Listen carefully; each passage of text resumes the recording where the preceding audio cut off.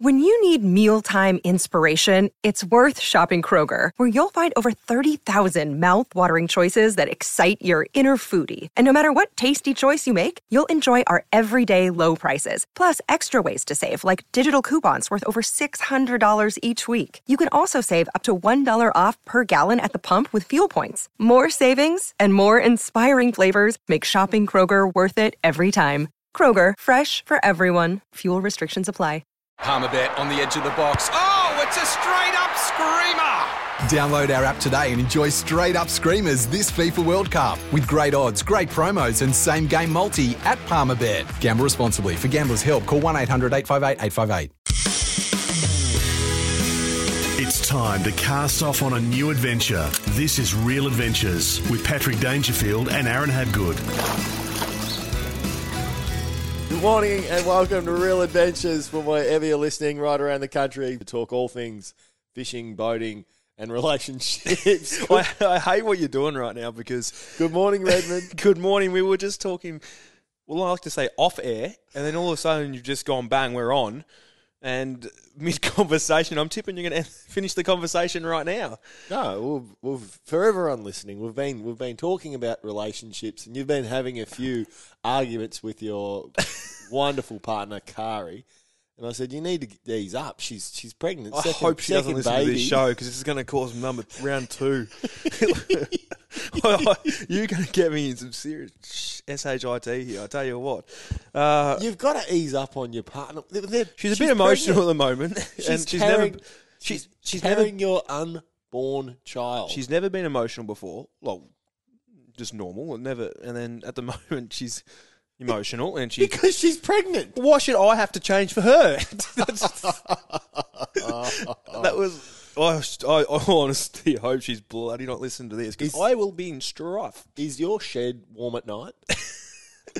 No, but your boat is. Your cabin is your boat.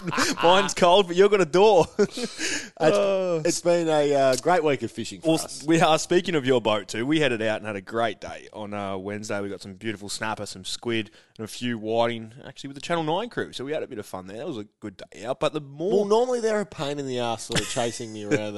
You get to the footy club and there's Corey with his microphone and he's got the camera in your face and they're asking about why Geelong's too old, and you're bagging the shit out of me on radio about why Geelong's too old. But he asked us, said, can we come out and talk about Real Adventures in the show and take us for a fish? So we took the boys out. And great day. You couldn't have picked a better day, apart from the fact that we're obviously heading towards the full moon. But an absolutely ripping day. It was, and the fishing wasn't fantastic, but we made do with what we had, and we followed those right things that we always talk about on the show, Pat. Your tides, calm weather, had to get out of that dirty water because of the rain coming out of the river, so we had to push a bit deeper for the snapper. But not the only positive, it was a fantastic day. Everything was positive. But the best thing to come out of the day was we got your boat in the dry stack. We've officially done it. Fantastic. It exists. The dry stack exists. I've been calling him for 2 years, and your boat is in the dry stack. Now, what I've written in front of me here is let's talk about the pros and the cons of actually putting it in the dry stack. Now, for you, there's a lot of pros rather than a little cons. And dry stack, for those unaware, it's literally dry storage at a marina. And in terms of convenience... It's dry water. And in terms of convenience and the pros for doing it, we call up the Queenscliff dry stack where we store it, launch the boat, you get there and it's ready to go. Yep. So there's a fee. It's about $7,000 a year. So it's expensive, but when you think about how much people spend on boats, you want to actually be able to use it. And one of the big stresses, and you've spoken about this before, it's a big boat, a 7.5 metre boat. Well, the thing is, we say 7.5, but it's not 7.5 when you're towing it. You've got engines sticking out the back. You've got drawbars of trailers. You literally, well, what would you say? I'd say you're overall 10 plus on the trailer. Exactly. And then you're plus the 5 metres a car. 5 metres, like you're 20 bloody metres long on the road. Like it's a big thing to haul around. So safety aspect, you're not towing it everywhere. Then you've got to pull the con into it that you can't tow it to where you want to be all the time because it's in that specific spot. Yep. So that's where sort of my boat will come into play, where we need to zip somewhere. We're always that way. But the other thing is, we do have your trailer just sitting there to put your boat on, so it's not an inconvenience. But a 7.5 metre boat, as much as it says it's trailable, and they certainly are, but it's still a big boat to be hauling around. It's another $100,000 in a car too. Yeah. You've got to buy the car to tow it. You've probably got some stupid electric thing that you lined up for next year or something, don't you? But they're a big boat. I keep repeating it because when you're actually pulling it around, you go around corners, even petrol stations, like you've got a radar on the top. And I said to you the first time we pulled in, I said, just jump out and check if we're going to hit the roof here. And you're like, no, not even going to get close. So I don't think we'll hit, just make sure. And I think it was at 4 meters or something, the top of it.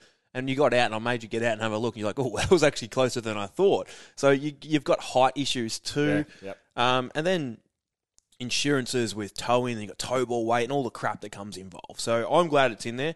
It's going to make your life a hell of a lot easier to buzz them on a Friday, to drop it in at 5 p.m. and then you rock up at 6 a.m. the next morning and it's in there ready to go. Yep. Also, storage of you've got the theft side of it too, which isn't too worried because yours is actually in the shed in itself. But you do want, like, the importance of having a lock-up cabin. Yep. I think regardless of what you're doing, even if it's an overnight trip to a caravan park or whatever it might be, I reckon that's an important thing to have now. Yep. Or you can lock all your gear up in that forward berth, and then you don't have to lug it from the car or from your tent.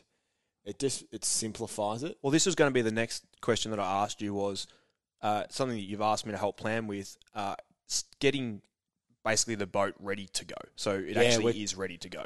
What are you going to do? Are you going to put bunks in the front, blah, blah, blah? Well, we've got the V berth, as all sort of boats that size do. But one of the things that we're going to change that we've sort of learnt pretty quickly is when you do have a boat of that size, you want to be able to have everything there ready to go. And because you and I both fish from like your boat, mine, and then the little Stavey, and then we've obviously been doing a bit of trout fishing as well. We're gonna put some storage in the front V berth where we can actually have the rods hooked to the ceiling essentially, so we can keep 4 game rods in there and 4 snapper and whiting rods. So it's literally a turnkey operation. And because it's a pain in the backside because you can't get the car to the boat in the shed as such. No, exactly. So you got to carry everything. Yeah. And you bailed on me during the week. And I won't lie to you, my ticker isn't working real well at the moment. Sun was out. It was a prick of a walk back and forward from the car park to the actual boat in itself. And well, I was taking the this is a nice segue. I took our first year Geelong Cats players down to the Otways and we fished just behind Lorne, the Cumberland River. And sometimes you can forget how great the things on your doorstep are. And for those that haven't experienced sort of the Otway region and all the little creeks and streams through there, it's such a great fishery. Now, they're not good eating fish there. You don't keep the fish that you catch there because they just don't get the food supply. So it's not like you're fishing in the same streams that you would in New Zealand where you really pull big thumpers out of there. But the brown trout through there are just spectacular, and the walks that you go on, that's an adventure in itself. So our young fellas, they absolutely love it. Just casting metal selters. Was there any of the young boys that you wanted to push into a rock pool? Anyone that annoyed you? Who was funny. the pest? Nige Lappin fell over. Did he really? 3-time I just seen him player. the other day too. I would have liked to bring that up. Brought that up. Brad Close, who is a bit of a fisherman. He those rocks do get a little bit slippery, but just the balance and just explaining to the boys if you're going to fish those sort of creeks and streams for the first time, how important connection to the salter as soon as it lands on the water, you've got to be retrieving it and a consistent retrieval so that it's spinning properly. But the other thing is you're not fishing from the bank of the streams or the little pools. You've actually got to be casting before that, because if you walk up to the edge of all those creeks and streams, you'll spook all those trout and you'll ruin every pool, because as soon as you spook one, bang, they're all gone. Its reaction, it'll go and hide, and that'll spook the other fish there as well. So you've got to learn to cast from a bit of distance. Bow and arrow cast, which we've spoken about before, because there's a lot of coverage over the top. So there's a bit in it, but they absolutely loved it. What about your weekend fishing? Your report for Salt Guide? What do you have for us? Yeah, we had the full moon, as you mentioned off the start of the show, which makes life a little bit harder. Those slow, steady tides that just don't do much. So the whiting fishing was there, but not there. So it was a steady bite rather than a hot bite. You picked that stronger tide. It was a bit better, which was the outgoing tide. The snapper, we got a question that I've seen, so I'm not going to go too much about water temp, because there is a question for the social club a little bit later regarding water temp, Pat. But water is cold in the bay. It's cold, but up the top end of the bay, that Altona to P2 sort of Fawkner and Beacon area went nuts for snapper. It was our first official day where it just went ballistic. We had the southwest wind, the barometer was coming up, and every single boat got their reward when who was out there. A little bit blowy, but the fish went stupid. Like, first actual day where every boat went completely nuts. The squid will drop their eggs. They would have dropped yesterday or today. They'll start to drop. So I'll be on to those, the new patches of those, hopefully in the coming days. But it was, it wasn't a super productive week other than that snapper bite, just due to that slow tides and the moon phase. But it is cray season. Cray season has opened as of, sort of during the week, and it's cold in the water. Don't be stupid. Don't even consider it. I'm not even going to talk about it. What temp did we have? We had, in the ocean, we had 13.5 or 13.8 or something in the ocean, which is, this time last year it was 16. And I still wasn't in the water this time last year due to the water being too cold. But if you are a cray diver, which I am, but I don't like being cold. I just don't like it. I'm getting softer in the old age, I tell you what. But it's freezing cold, but the crays will be there. They're probably getting a little bit shorter on the time side, but if you're interested in a dive hooker, Pat, to get you into it, it allows you to dive up to that 12 metres, a bit deeper as well, if you get a decent one, but average is that sort of 5 to 12 metres. People like to dive on the dive hooker who's getting into cray diving. You're looking at a few grand for a good dive hooker. I wouldn't be buying anything cheap and crappy. Get your filters serviced and whatnot. If you're looking at tanks, they're $400 a tank. They're bloody expensive, and you've got to obviously get them in service every year, which I haven't done yet, so I need to do. But then you've got your general kit, so your regs, your BC, etc. That can range from $1,000 to $3,000. Now, when I was younger, I used to buy a kit for around that $800 to $1,000 mark, and that was what I could afford. And obviously, as I got a little bit older and could afford a little bit better gear, that's when I ventured out and bought a few grand stuff. Now, I'm not going stupid on gear, because I only dive up to sort of that 15, 18 metres. Yep. I can trust that slightly cheaper gear. If something was to go wrong, which it won't, it doesn't, or haven't had an issue, you'll get away with that slightly cheaper gear. But if you are a diver who likes to dive deep, I'd be definitely going more expensive, because you don't want anything wrong if you're 40 metres down or 30 metres down on a shipwreck. So it is a bit pricey, but it is very rewarding, as it is my favourite thing to do once we are not in Antarctica.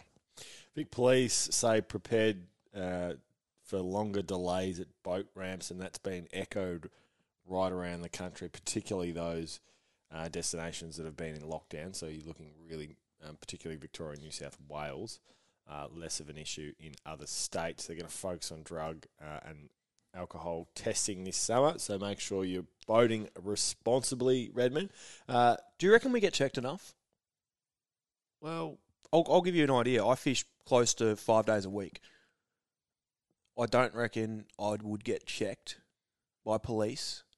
I don't, and I do understand that I have a bit of a relationship with them too, and they probably more trust that I'm doing the right thing. But I'm talking about your average punter. Have you ever been pulled up on the water and breathalyzed or tested? I reckon in my entire boating history, I've maybe twice been pulled up, checked, and never breath test or never breath test. So do we get checked enough? Because I know for a fact. And there's an irony to that, because, like, drinking whilst driving a boat, you might think it's safer. Boat's one of the most dangerous things for those that have no idea what they're doing. And everyone does it, as bad as it sounds. I shouldn't say everyone. A large amount of people will take 10 cans out and go drink them on the boat, and then they go home. But then you got the problem with the car too. Yeah. And so I don't think it's checked enough, personally. Yep. It's going to be a blitz this year at Ramp, so they're saying.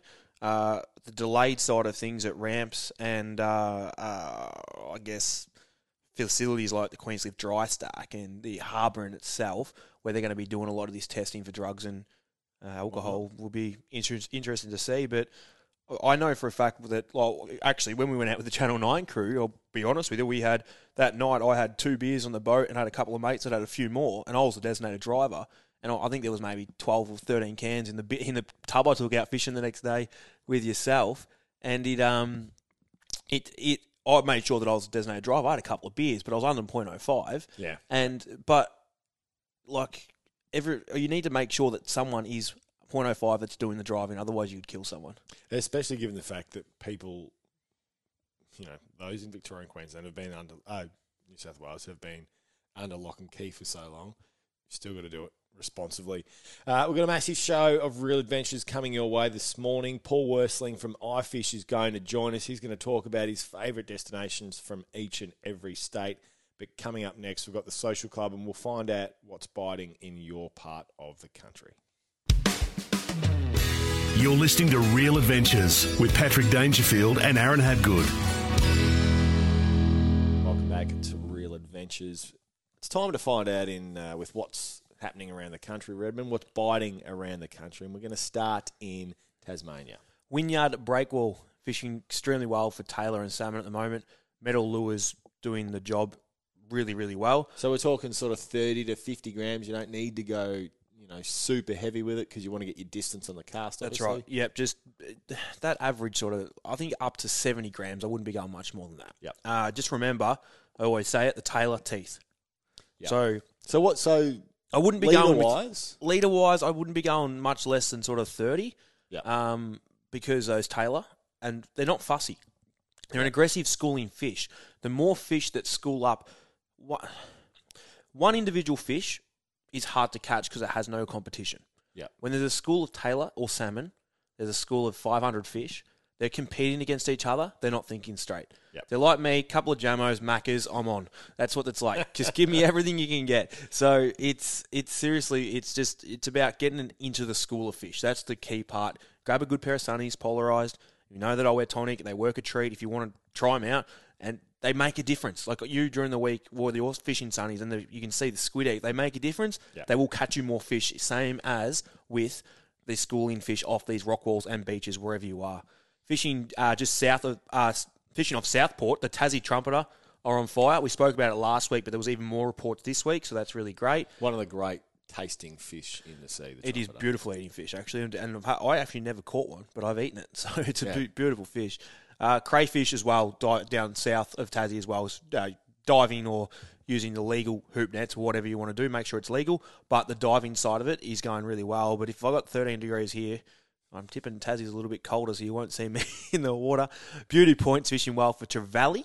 Now, with Trevally, you're actively fishing again, soft plastics. Now, anything with a tail, so like your turtlebacks or your Z-Man curtails, anything along those lines are going to work well. Now, for some reason, I don't know why, but pumpkin seed and also motor oil just works. Did you say motor oil? Motor oil is the actual colour that it comes in. That's the flavour. I'm not even joking. I thought you would meant dip it in motor oil. I'm like, I'm not sure environmentally that's going to go down super well. I've heard WD-40 works well, but no, it's actually we'll call it the flavour of the plastic that you're using. So you got the pumpkin seed, the motor oil. It's that sort of motor oily colour, that greeny sort of dark look. That's what it is. WA, Dampier Peninsula producing great barramundi at the moment, as well as queenfish as the bycatch, which isn't a bad bycatch as they jump and carry on.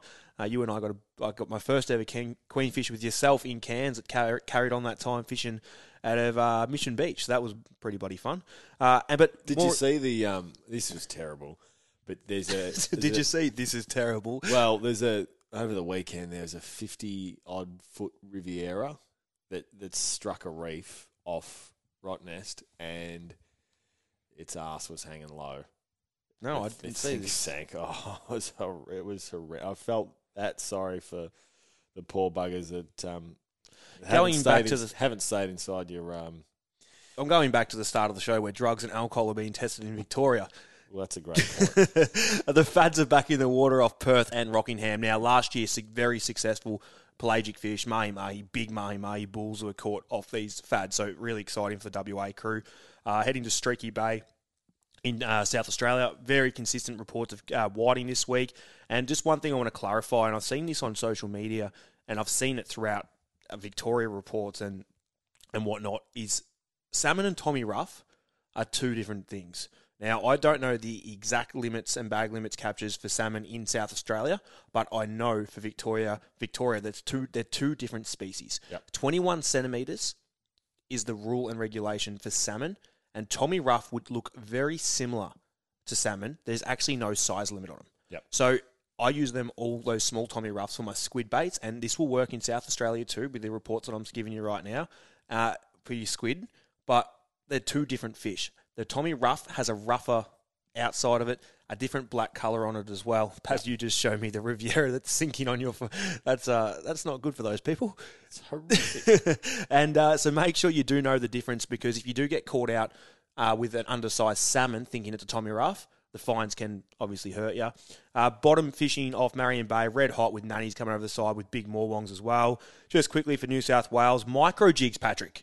They outfished the bait. I don't want to say it, but it did. And the snapper up to sort of 60 centimetres, straight out of Burmie. So Monty Island, out of Narooma, Burmie, whichever direction you're coming, they fish much better, micro jigs. And just a slow-pitched one as well. So nothing fast, but just slowly pitching them off the bottom. Might be a 40-gram or a 60-grammer, and that's going to catch a snapper through there at the moment. Off the beach out of Burmie, 15-kilo mulloway was landed. Now, that fish is gone, but I'm tipping there might be a few more as the mulloway can school up, and they were on glide baits. You've got snapper to 60 centimetres in the port hacking on 3-inch plastic, so that'd be your minnow side of things. But I'll always throw it in there, going back to the motor oil. Turtleback worms, motor oil, pumpkin seed, they are, I believe, is the best all-round soft plastic. So don't be afraid to go along that side of it too. There's even more than the nuclear chicken. That was very So the nuclear chicken minnow is, I reckon, what they're talking about here, the 3-inch nuclear chicken. They are fantastic. I don't know, the turtleback just catches everything. It's my go-to. And last one, Watson Bay had some, now, good legal kings, but there's a lot of small fish to get those good legal kings. So you're working through the fish, and they were all caught on surface. The bigger fish, and I know I always say kingfish I don't like to catch on poppers, but the bigger fish did come on poppers. So the reason that I harp on this a little bit, you often see bluefin jumping out of the water to eat their food, Pat, but you don't often ever see kingfish actually leave the water to jump out. You see them tailing on the surface, so they feed on the surface, but you don't often see them coming out of the water, hence why I'm not a massive popper fan. They do catch them here and there, but I'm more of your subsurface stick baits for my kingfish. So that's another little tip for you guys if you are chasing these kingfish. That wraps up our whip around on what's biting around the country. It's time for the Social Club. We take your questions from social media. If you want to get in touch with us, make sure you send us a direct message on our Instagram or on our Facebook, or better yet, download our Real Adventures app. The first question this week's from Greg. Boys, I was chasing snapper in Port Phillip Bay. The water temperature is 14 degrees. What's going on? Greg, what's that thing that they're talking about? We're asking the same question. I've got it written in my phone somewhere. What's that effect they're saying? Where it rains and the temperature's up and down? Global warming? We'll just go with that. I'll find it before the end of the show, what word I was looking for. I will find it. But it's it's all over the shop. It's making life bloody hard. I don't know, like, it's not going by the book, and not that everything goes by the book, but this book's like Harry Potter turning into something about surfing. Like, it's just out of control. Will you fish all the time, 5 days a week, and you catalogue the temperatures that you've had, and you've done that for years now, and even for you look back through the data that you've got, and it's unusual. It is, and you can go onto the BOM website and type in Port Phillip Bay water temps, just to give you guys an example for what we're talking about. Just have a look at you can go to year by year by year by year, and this is out of control. Like 14 degrees. You and I had 13 in the ocean. Now, we've had the changeover from the bay being warmer than the ocean, and it nearly went back the other way. Yeah. Like, and this was months ago. We spoke about it. Right, we're on the other side now, where it's nearly back to the same, but the bay is slightly warmer. We had a few warmer days at the end of the week, so it has come up again. but we just can't get any stability in this water temperature. And I'm similar to last year. I believe that this snapper season is going to be short and sharp, but good. So it's going to be like an end of November to your December where it's just going to be red hot, but the water's going to go from this 15 degrees to 19 in a month. It's not going to be a gradual rise as the temperature should. It's going to be red hot, and it's just going to go bang. The fish will go hard for a period of time, but it's not going to be like a steady snapper season where we see the start of November, it starts fishing good right through to mid-December, then it gets hot. It's going to be bang, sharp, short, sharp, done. Simon and Jack, I promise you we'll get to your questions next week, but we have run out of time. Apologies. You're listening to Real Adventures, gearing up after the break. Gearing up for Dometic. Enjoy the great outdoors with all the comforts of home with Dometic. It's time for Gearing Up for Dometic. Enjoy the great outdoors with all the comforts of home with Dometic. Our special guest this morning is the most recognisable fisherman in the country. It is, of course, Paul Worsling from iFish. Good morning, PW. Good morning. I thought you were talking about someone else for a second then. Now, this morning we find you in rural Victoria, and you're doing some fascinating work with fisheries. Yes, I'm in the car, so I apologise if you hear my nav telling you there's speed cameras and things going on, but it's all real, boys. Left early this morning and heading up to Lake Dartmouth, and it's a beautiful part of the world, very well known for its trout fishery, but there's also a very, very special fish there, and we're going up to do a bit of research on them. So talk to us about these fish and why it's important to aid them in the spawning process, if you will, and the role that Snobs Creek plays within this. Yeah, so basically there's a fish called a Macquarie perch, and I reckon it's probably the most underrated, along with the freshwater blackfish, the most underrated freshwater species. And if you go back 100 years, Macquarie perch inhabited so many of our freshwater streams. They're almost like what trout are today. And over the years, because of pollution, because of irrigation, because of erosion and overfishing and carp, the Macquarie perch has pretty much disappeared from a lot of its natural habitat. So what fisheries do, and they do so many great projects that people don't know about, they actually go to a place like Dartmouth and they net the big spawning female and male Macquarie perch, which really only happens in one or two places in the state properly. And then they literally will get a helicopter. They will fly those fish back to Snobs Creek at Eildon. They buy the fish a bottle of champagne, turn the lights down, get a nice romantic flick on, like Love Actually or something, and next thing you end up with millions of baby Macquarie perch, and then they release those fish back into their natural habitat where they were 100 years ago. And they've been doing this for many years. I did it 5 years ago with them, went up and watched what they did, and they've had really good populations of fish come through, and it's been a real big success. You've mentioned a couple of spots where they actually are breeding themselves. Now, if I was an angler going to target Macquarie perch, where I've known minimal to nothing about these fish, where would somewhere in the state you would go to actually catch one as an angler?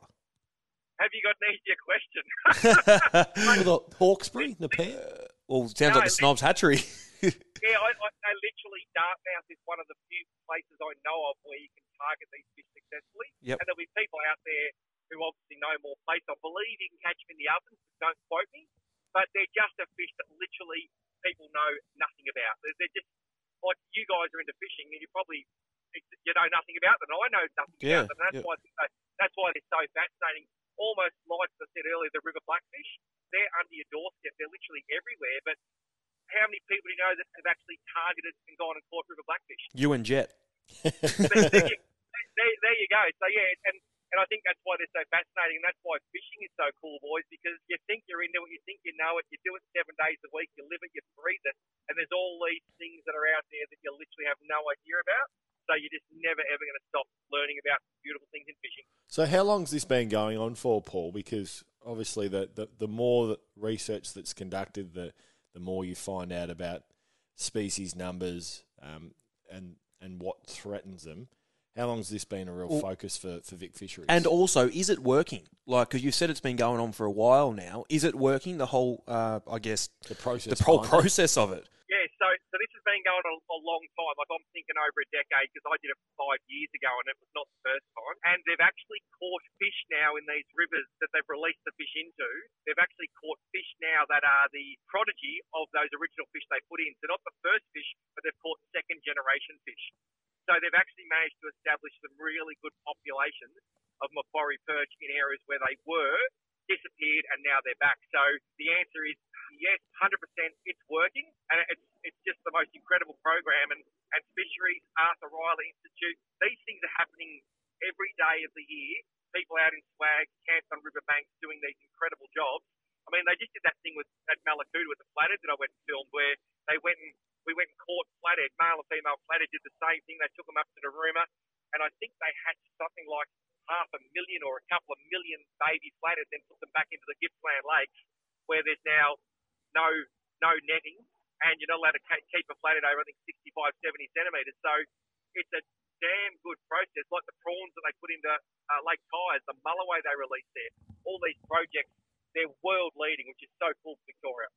Do you think, Paul, they've been, and I hope they don't take offence to this, Aaron, do you think they've been there's been an issue because they're not a beautiful looking species compared to what trout are, both rainbow and browns. Yet rainbow and browns are both introduced species, were introduced 150 odd years ago.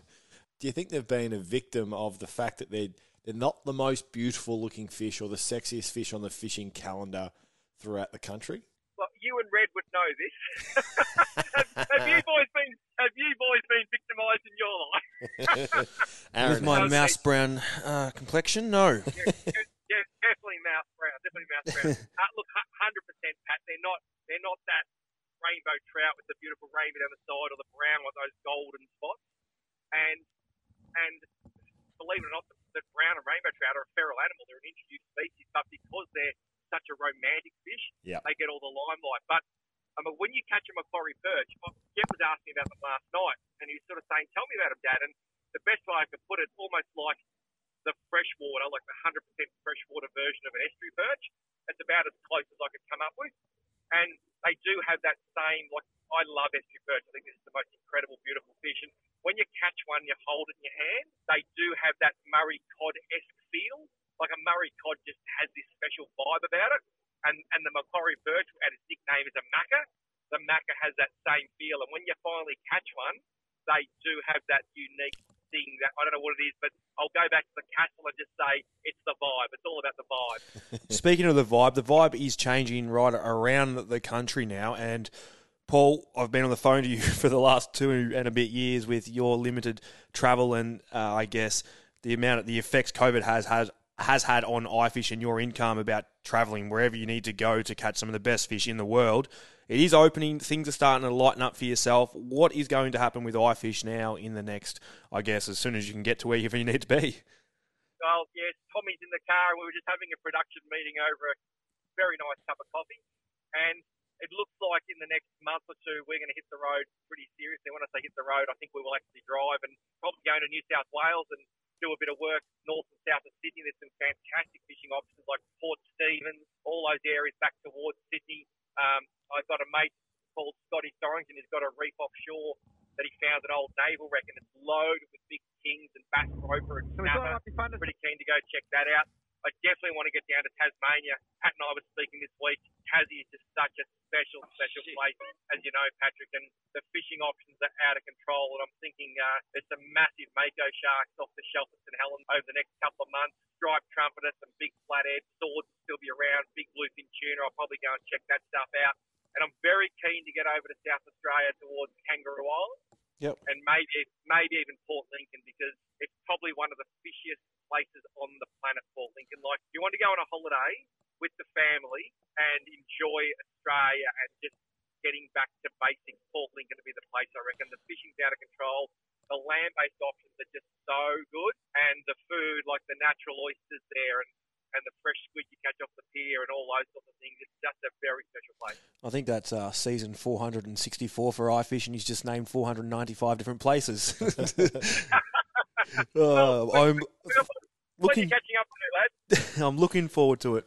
Paul, before we let you go, your Cranbourne factory outlet, Tackle World Factory Outlet, that is. You're having a closing down sale. I think it's from the 26th. Can we talk about that just before we let you go? Because you're releasing some gear that's under cost, so there's some great bargains to be had for those that are willing to get in the car and go check out the factory. The 50-cent wall, by memory, I think it was on social media. Yes, 50-cent wall. So basically we started a clearance centre 2.5 years ago because we've had the shop 32 years. In that period, you make a few mistakes buying. And over 32 years, we've accumulated some incredible stuff. And basically, we've sold most of it. So there's a little bit left. We're going to close it down. And there is a 50-cent wall. I reckon there's about 3,000 or 4,000 items on that wall that range in price from $5 to $30 maybe. And every single thing is 50 cents. Every single other thing in that clearance centre, which is a little shop, will be 50% off the lowest marked price. Now, some of that stuff's already 70, 80% off. It'll be half that price. So there will be, I reckon there's about 100 grand worth of fishing tackle in there, and I reckon on the day it'll probably sell for about 10 grand. So there's going to be some genuine bargains, and it's very hard. I'll give you the tip, boys, it hurts because I am Dutch, and I want to take a lot of that. I was just saying, can I have this? What about it? Surely that's good. And the boys are saying, it's got to go. So I'll be going in and taking a box full for myself because I just can't bear to give it away. But it's going to be the best fishing tackle clearance we've ever had, and I just hope it all goes because it's time to move on.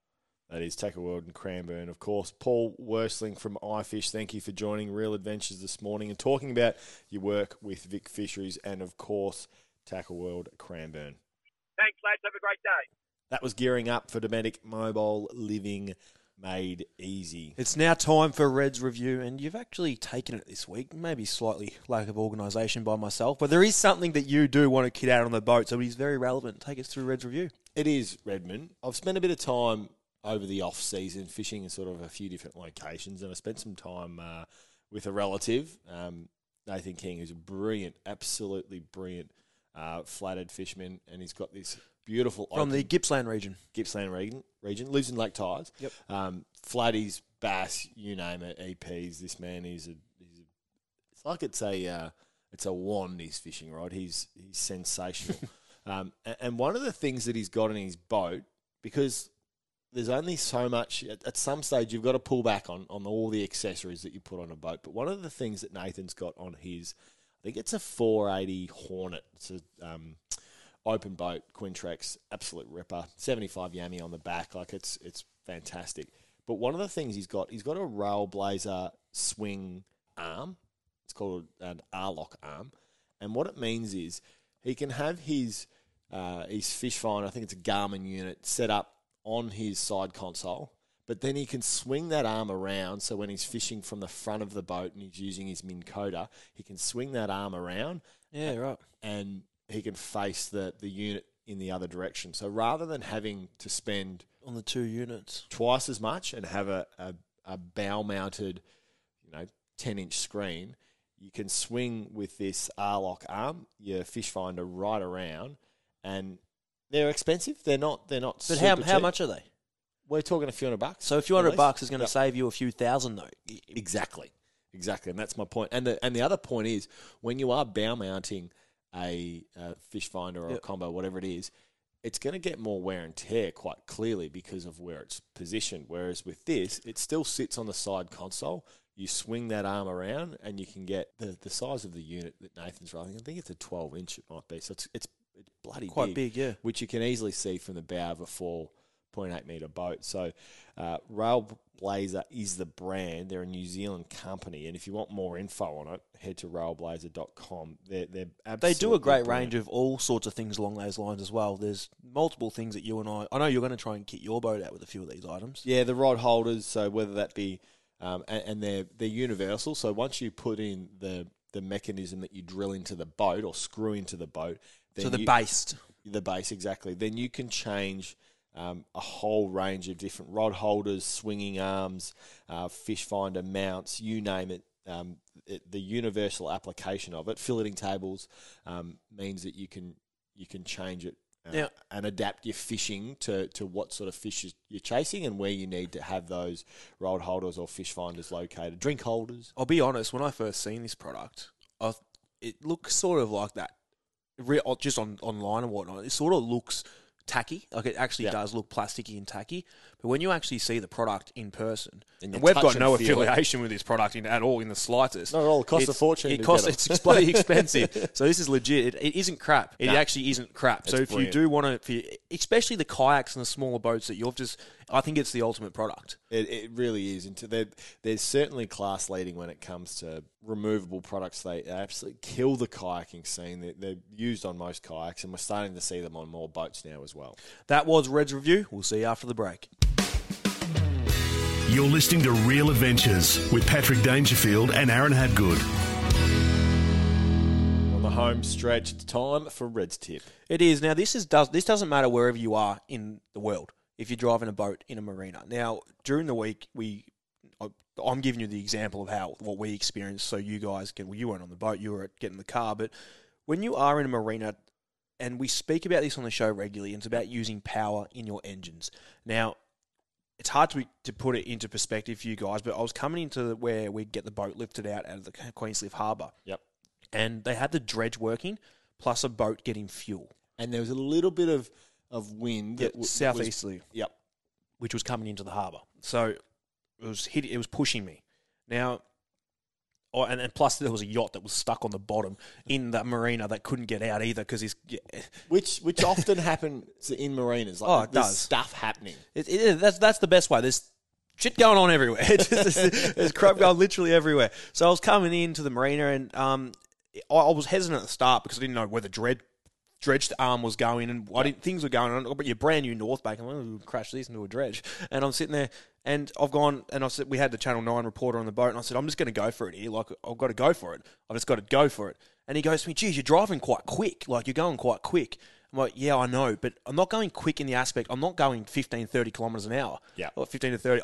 I'm just using the power of the throttle, the engine, to push me around corners and to get me through. Now, the reason... Because it's not like you're dealing with four tyres that are not glued to the to the ground, but because Close of the enough. weight, they're stuck. Momentum keeps pushing you with water. Yep. And we had incoming tide too. So what I'm trying to say is when you are in a marina or in a place where you don't necessarily want to be and you're not comfortable as such. Now, it's hard to get the balance. I know it is because using power scares you because you think you're going to hit stuff harder, which you will. But one thing that it will give you is control. Yep. Control of the boat. I could move your boat by using the engine power to actually glide into the pens in and around these things, where if I had to just try to turn the wheel slowly, I wouldn't have gone anywhere at all. I just would not have gone. So, yes, it takes a bit of confidence, a little bit of skill and, I guess, expertise, as in to actually learn your engines and your boats in itself. But if you are in and around a marina and there's no one around, it's worth trying. Try to do things a little bit later and use the power, because I literally was turning right hand down, left hand backwards, frontwards. It was hard to do, but all I'm going to say, Red's tip this week, is power. Using your engine to push you around harbours rather than going slow and letting the other elements like tide and wind have control over you. I like it. Beautiful work, Redman. It's time for the Flying Gaff. And the Flying Gaff, we mentioned it throughout the show today, but it's heading out west. Unfortunately, there's a beautiful, what looked to be a Riviera in the sort of 50-foot range, has run aground just shy of Rottnest Island. And it's safe to say that's a $3.5 million mistake. Can you see where they've run aground? Is it actually is it near an island or is it? Yeah, it's near Rottnest. Oh, it's right near Rottnest. It's right near Rotto, and oh boy. Well, it was sinking. No, it's sunk. What's a good wreck? You got the GPS coordinates? That is a $3.5 million mistake. So the Flying Gaff's turned into the Flying Reef, and there isn't.